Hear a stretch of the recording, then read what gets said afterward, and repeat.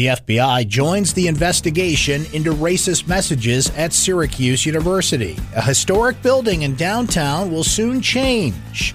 And get ready for the Battle of the Boeheims. This is your Syracuse.com flash briefing for Wednesday, November 20th, 2019. I'm Brent Axe.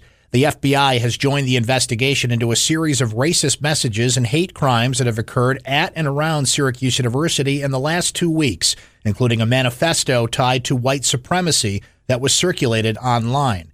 Governor Andrew Cuomo called for the university to bring in an experienced monitor to investigate the incidents and said that Syracuse Chancellor Kent Syverud has not handled the events, quote, in a way that instills confidence. SU's Board of Trustees disagrees, saying in a statement that it stands behind Syverud and that he has been relentlessly focused on the safety of our community. Well, it's the Battle of the Boeheims tonight at Syracuse University's Carrier Dome, 7:30 tip time between Syracuse basketball and Cornell. Buddy and Jimmy on the Syracuse side, Jimmy Boeheim for Cornell. It's the 125th meeting between the schools. Tip time is at 7:30 at the Carrier Dome.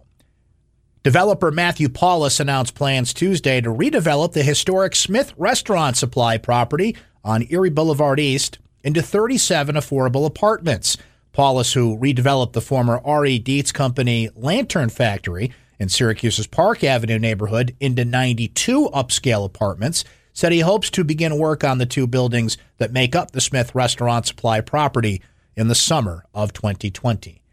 Well, it'll get a bit warmer over the next few days in central New York. You'll start to feel it today, but the high will only be about 41 degrees. That's your Syracuse.com flash briefing for Wednesday, November 20th, 2019. I'm Brent Axe. Have a great day, everyone.